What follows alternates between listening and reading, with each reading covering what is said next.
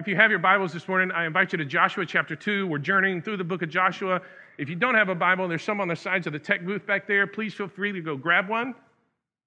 And you can borrow it if you need to borrow it. If you need a Bible that you can use and just take with you and read because you don't have one that you can read and understand, that's a great translation. Please feel free to take that with you. It's our gift.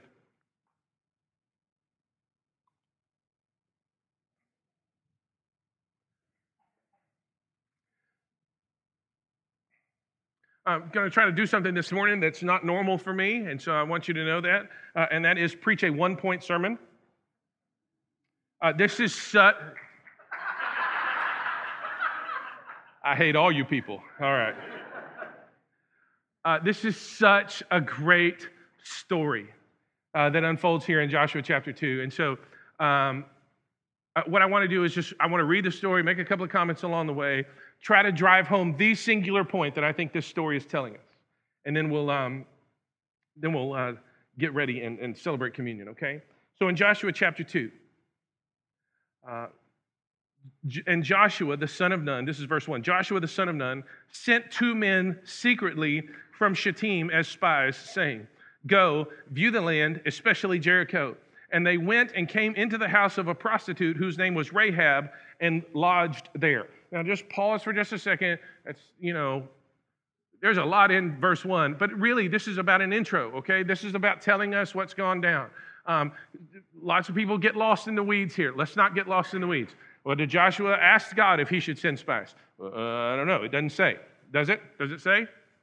It doesn't. Well, they went and lodged at Rahab's house, so that's a little shady. Did they? Didn't they? Does it say? It doesn't say. Here's the thing. The places where the Bible speaks, we want to speak. The reason it doesn't talk about, some of the details that you may or may not want filled in verse 1 is because that's not the point of the story. Some people can get lost in the weeds on stuff like this, and God wants us to hear what He's trying to say through this story. Don't get lost in the weeds. That's what I'm saying. Just as an example, right before God set the world on fire through a guy named Martin Luther in the Reformation in the 1500s, there was a movement in Christianity called scholasticism. And one of the big questions that scholasticism was trying to answer was, how many angels can dance on the head or stand on the head of a pin? Anybody? Does anybody care, right? There were important reasons, I'm sure, that they asked the question, and I'm sure they had reasons for trying to find an answer. Here's the thing, though. That's not the point, is it? And in this case, if Joshua did or did not consult the Lord, if they did or didn't, Rahab, the whole thing, that's not the point of this, okay? So just this is what they say. Don't you care about theology? Don't you care about morality? Don't you care about what the Bible says? Yes, I absolutely care about theology and morality and what the Bible says.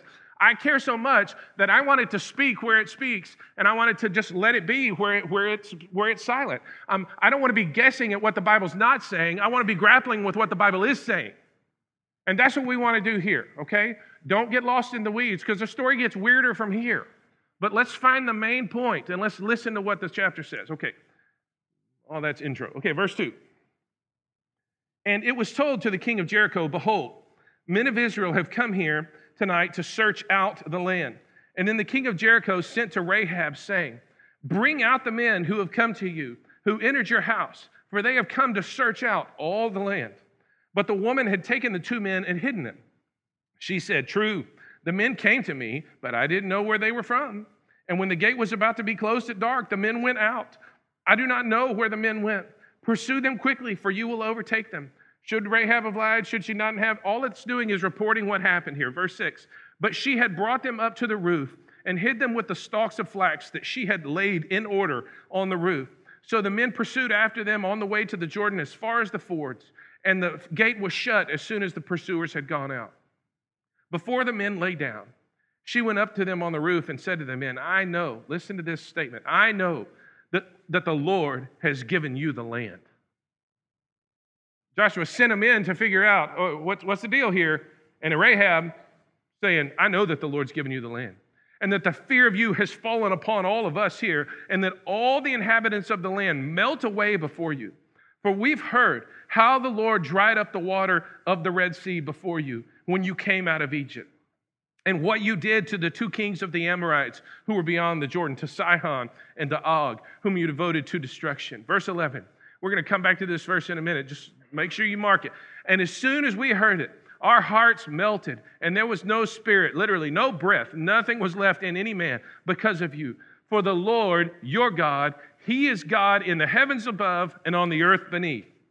And now then, please swear to me by the Lord that as I have dealt kindly with you, you also will deal kindly with my father's house, and give me a sure sign that you will save alive my father and mother, my brothers and sisters, and all who belong to them, and deliver our lives from death.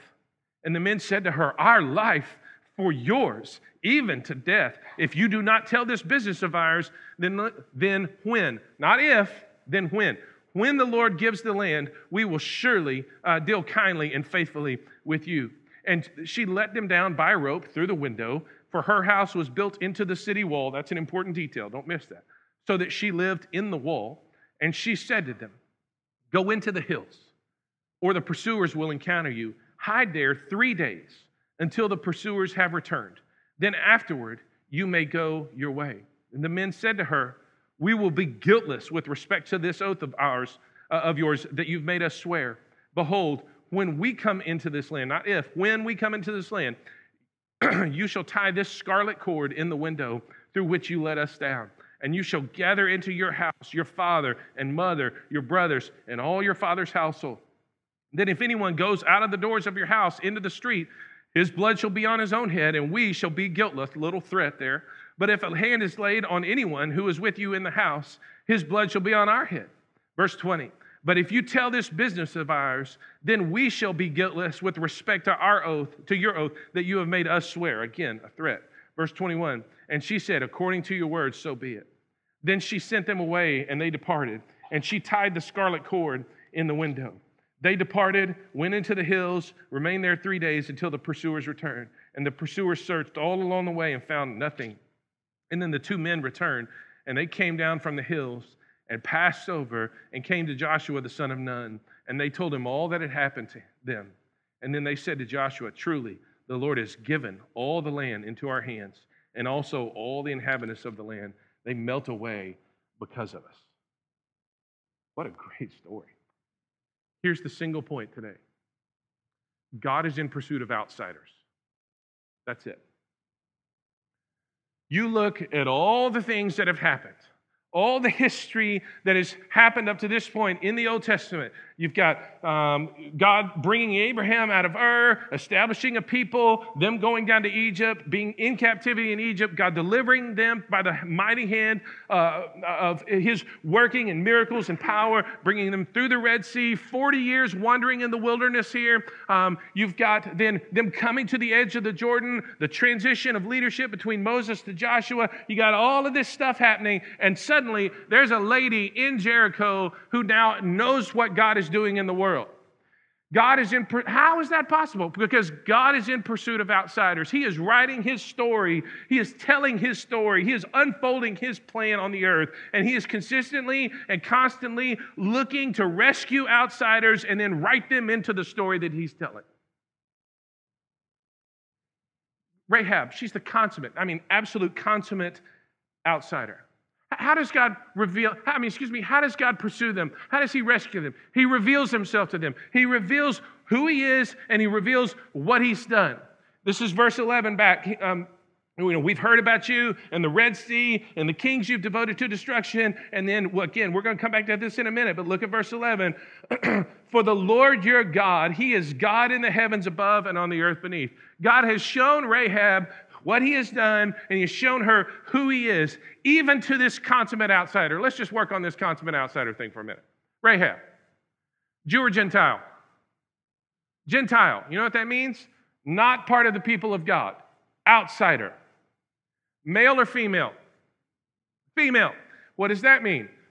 In those days, especially in Canaanite Canaanite culture, we're talking about a second or potentially even third-class citizen. So she's Gentile, strike one, Female, strike two. The way that females got status was they married and had kids. Was Rahab married? No. When she's listing out, hey, would you save me and my father's household? Husband didn't make the list. Did she have kids? No. No kids made the list. Me and my kids, would you say? No, that's not. So, Gentile, strike one. Female, strike two. Unmarried and no kids, strikes 3 and 4. Just to push this a little bit further, strike 5. What was her profession? Don't say it out loud. You get it, okay? There's little ears in the room. Don't want to cause questions later. And strike 6. Where did she live? Not just on the wall, in the wall of the city. I mean, literally on the margins of her society. She is the consummate outsider. If you have your Bible, flip over to Ephesians chapter 2. I just want to look at this passage quickly, but it's such a great passage.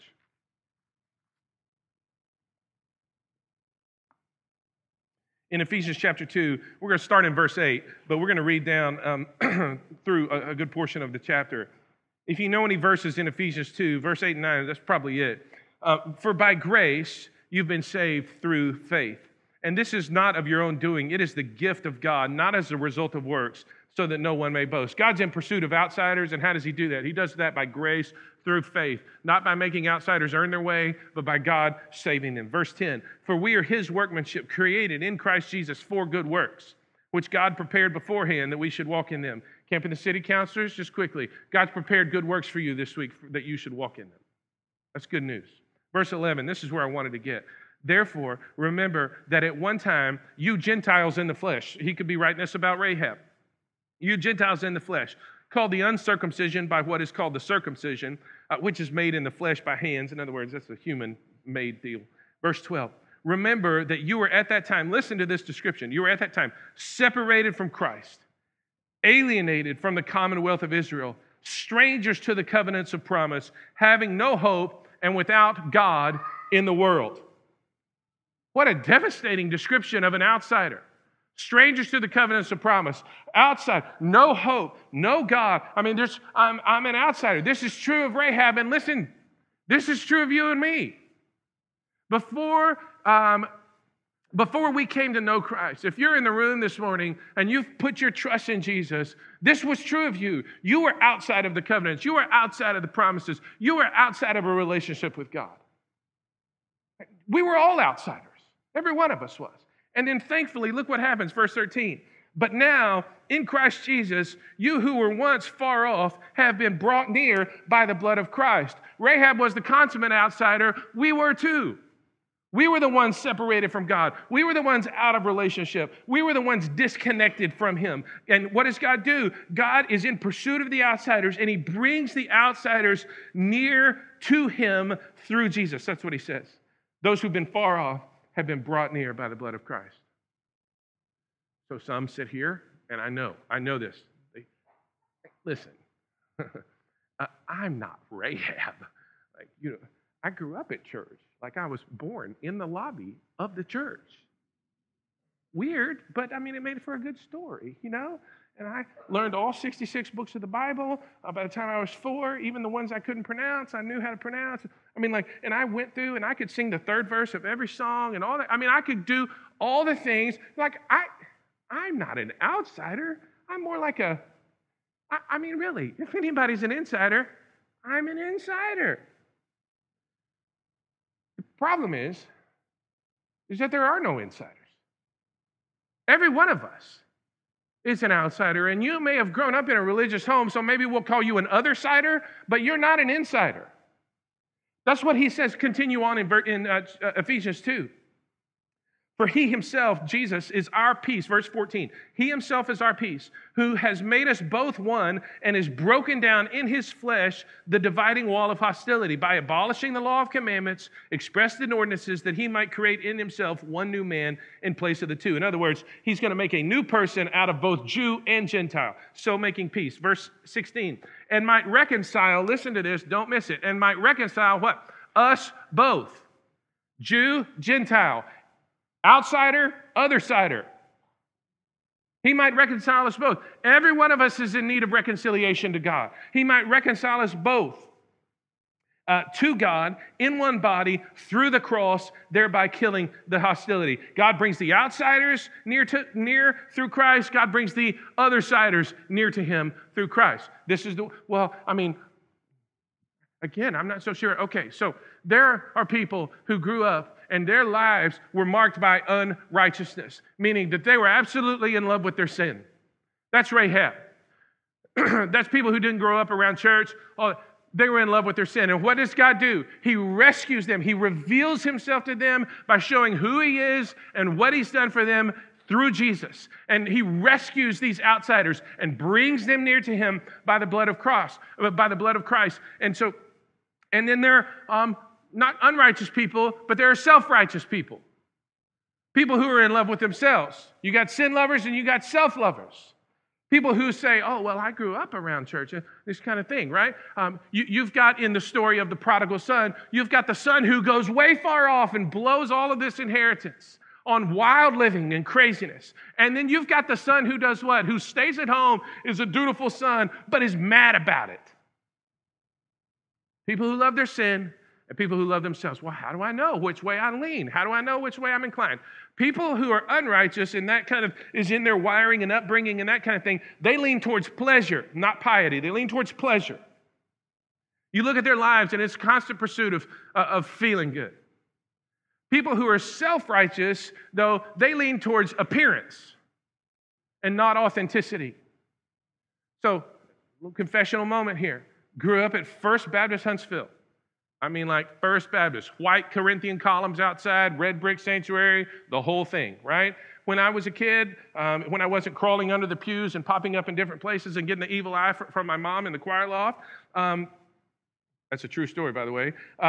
No ideas. I'm not passing out ideas. I'm just saying that's a true story. And there were good and godly people there, and God did good things there. But there were things that even I, as a kid growing up, I knew this, that there were people who were fighting in the car, and as soon as they stepped out of the car or onto church property, here comes the smiles, right? And you always had to wear your Sunday best. That was the thing. It was all not. There was a lot of appearance that showed up in that area. And there was ugly stuff that went on, and people would do this. They would just pick up the carpet. Okay, we're good now. We can move on. I mean, this is the environment in which I grew up, so much so that when my dad torpedoed our family with some of the choices that he made, the church kind of picked up the carpet. Okay, we're back to it now. They didn't thunder and say, this is wrong. They swept it under the carpet and say, okay, we can go back. Appearances mattered. People who grew up around religion, people who grew up around that kind of cultural religion especially, they focus on and lean, if you will, towards appearances. And guess what? That's a struggle for me. I lean towards appearances. So it matters then whether you are unrighteous and lean towards pleasure or self-righteous and lean towards appearance. You can identify that, but here's what matters more. You're both, unrighteous, self-righteous, both in need of God's rescue. The prodigal son who went far away, the father had to go out to him. The son who stayed home, who was angry when the party was going on, guess what the father did? Went out to him. The father has to pursue them both. So God is in the business of pursuing outsiders, rescuing outsiders. Whether you're righteous, self-righteous or unrighteous, both are outsiders, separated from God, and he has to go out to them. And that leads me to this question. Who then are the outsiders that you and I know? Who are the outsiders that we know? Who are the people who are distant from God, separated from God, disconnected from God because of something that's gone on in their life or because of something that they've chosen to do? How then is God going to use us to pursue them? How will God use us to pursue them? We've talked about this as a church, and I just re-emphasize this with this little graphic here, that we build our outreach strategy around these kind of three tiers. The baseline expectation of everybody in our church is that we would have a culture of invitation. There would be a sense in which we are consistently inviting people to church. Hey, do you go to church anywhere? Anywhere regularly? No, not really. Man, you should come check out, see what God's doing here. There's this baseline expectation that we would be good inviters. We've got cards on the back there you can take with you, hand out, whatever. But we would just invite people regularly to see what God's doing here. And that often opens up a door by which then we get to tell our story. We get to say, hey, because I want to tell you something. Here's how God's been good to me. Here's how he's protected me. Here's how he has sustained me in the middle of suffering and hardship. Here's the way that he has moved in my life. Here's the way that he has worked. Here's the way he's ironed out a relationship that was very difficult, and on and on and on and on. Here are the ways that God has done this. We get the opportunity to tell our story. And then that often leads to the culmination, which is what we want to get to. We get to share the gospel. And the reason I'm here today to tell you, as you're talking about, you go to church anywhere, let me tell you what God's done in my life. The reason I want to talk to you about this is because I want you to know that Jesus loves you too. No matter what your past is, Jesus loves you, and he has died for you, and he has given his life for you, and he has come back from the dead to give you a new kind of life. Do you want to participate in it? You can turn from your sin and put your trust in Jesus. That we would have the opportunity to share the gospel. Culture of invitation. Tell your story and share the gospel. In order for this to happen, a couple of things to remember. One is God's at work in all kinds of people, and in all kinds of circumstances. Remember that. I mean, who would have expected to show up in Jericho, bump into Rahab, and find somebody in whom God had done something? God's at work in all kind of people and in all kind of ways. Secondly, one of the things that we have to do is get past our first impressions. Does first impression color anybody else too? I mean, you get there and you're like, We have to get past our first impressions. And thirdly, we have to remember that every place that we set foot is our mission field. Every place that we set foot is our mission field. So whether you're going to work this week, whether you're going to the grocery store this week, the soccer field this week, the baseball field this week, whether you're working camp in the city this week, listen, God is at work in all kinds of people and in all kinds of ways. And He is the places where you step, those places are your mission field. When we have the opportunity to step out and to be a part of what God's doing around, to be a part of His pursuit of an outsider, three things happen. Here they are. Number one, one of the results is there's a shift, if you will, a change in allegiance. There's a change in allegiance. I want to go back here to Joshua chapter 2 and look at verse 11 again.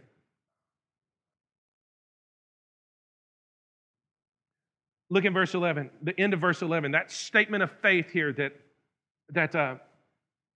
Rahab said. The Lord your God, He is God in the heavens above and on the earth beneath. She had grown up in this culture. In Canaanite worship and in Canaanite culture, there was kind of like a mom and a dad God. You had El, who was the dad God. The mom God, the mom God was Atharat. Everybody's up to speed on that, right? Me either, until I studied that this week. But you had dad God and mom God, and they had basically three offspring. Baal's somebody you heard of, right? He's the god of the storm. Yam is the god of the sea, and then Mot is the god of the underworld. And this is the pantheon, if you will, that Rahab grew up with.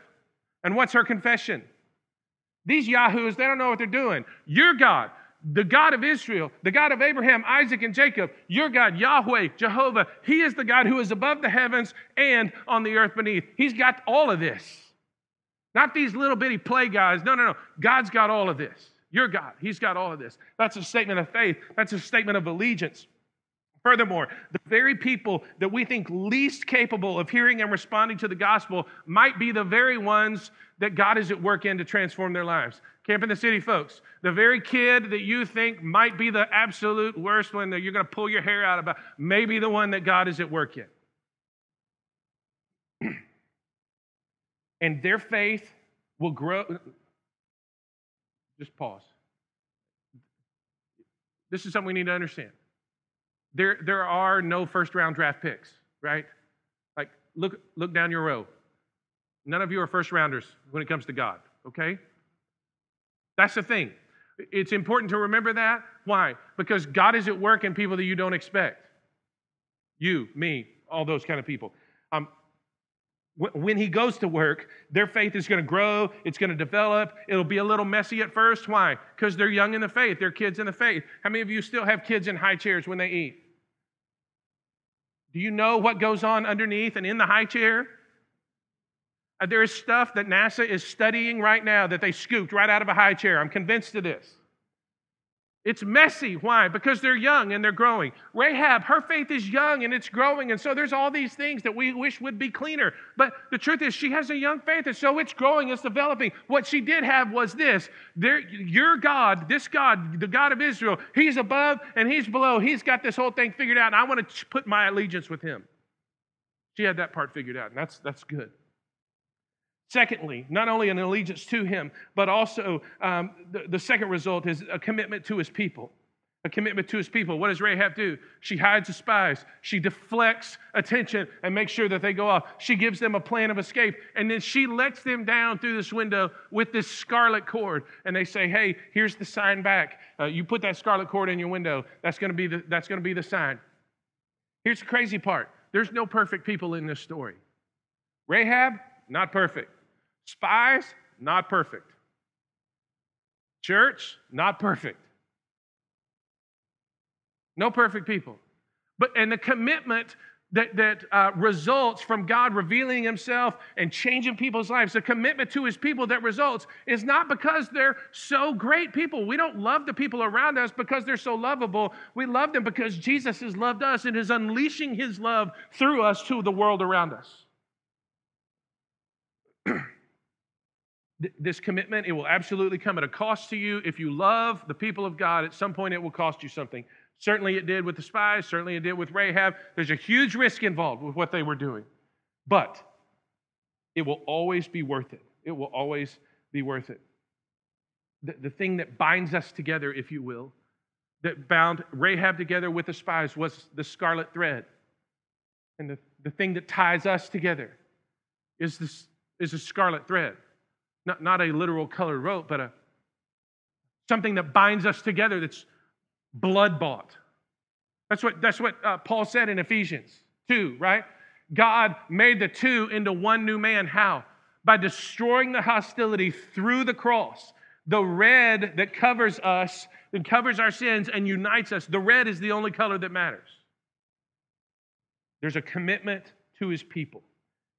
And lastly, this is some of the best part. There's a brand new story. When God reveals himself, a shift in allegiance happens, and a commitment to his people, and then God starts writing a brand new story. This is true of everybody in here. Your past, it may shape you, but it doesn't have to define you. Your past may shape you, but it doesn't have to define you. It did not for Rahab, because the future of Rahab looked like this. Jericho ends up falling in Joshua 6. We'll get there in a few weeks. Jericho ends up falling. Rahab and her family are saved. Rahab marries a guy from the tribe of Judah named Salmon. Anybody? Okay. Rahab marries a guy from the tribe of Judah named Salmon. They have a kid who has a kid who has a kid, and that puts Salmon and Rahab in the line of the Messiah that comes. Rahab, the outsider, the Gentile, female, unmarried, childless, prostitute who lives at the margins of society, God writes into the story so that she becomes the great-great-great-grandparent of David the king and in the line of the Messiah. In Matthew chapter 1, she's one of 5 women listed. 5 women listed in the genealogy of Jesus. James, Mr. Morals and Ethics, and the half-brother of Jesus, he comes along and calls her righteous Rahab because she hid the spies. She shows up in Hebrews 11 in the hall of faith and all of that stuff where all these famous people, Rahab's right there. Your past, it will certainly shape you, but listen to me, it does not have to define you. All the sin and all the shame that you've carried that the enemy would want to load up on you and make you walk around with, you don't have to carry anymore. Why? Because Jesus has carried our sin and he has borne our shame. There is therefore now no condemnation, as in zero, none, zip, zilch, no condemnation for those who are in Christ Jesus. When you and I put our trust in Jesus and we repent of our sin and are embraced by him, listen, God puts a period at the end of one chapter of our lives and turns the page and begins writing a brand new story. And it is a story far bigger and far greater and far wilder than any that you and I could come up with. Who would have guessed Rahab in Joshua 2 would end up in the line of the Messiah in Matthew 1? True for her, true for you. When the cross comes in to play, when this begins to happen in your life and in mine, and when it becomes a reality in our lives, and God can do unbelievable stuff that we never, ever, ever would have imagined. He loves a good plot twist. Jesus goes down into the grave and people think it's all over. 3 days later, plot twist. He's done it in Rahab's life. He did it when he raised Jesus from the dead. He'll do it in your life too. That's what we come to remember when we come to celebrate communion. God has written a story. He wants to include us in it. And so when you come to the table here in just a moment, because I know we have so many visitors, I'll explain how we'll do this. But when you come to the table in just a moment, you hold those elements. You remember who you were, alienated, separated from God, an outsider. And you remember that God has brought you near by the blood of Christ. And you are now his. You are now his. Here's what's going to happen. I'm going to pray.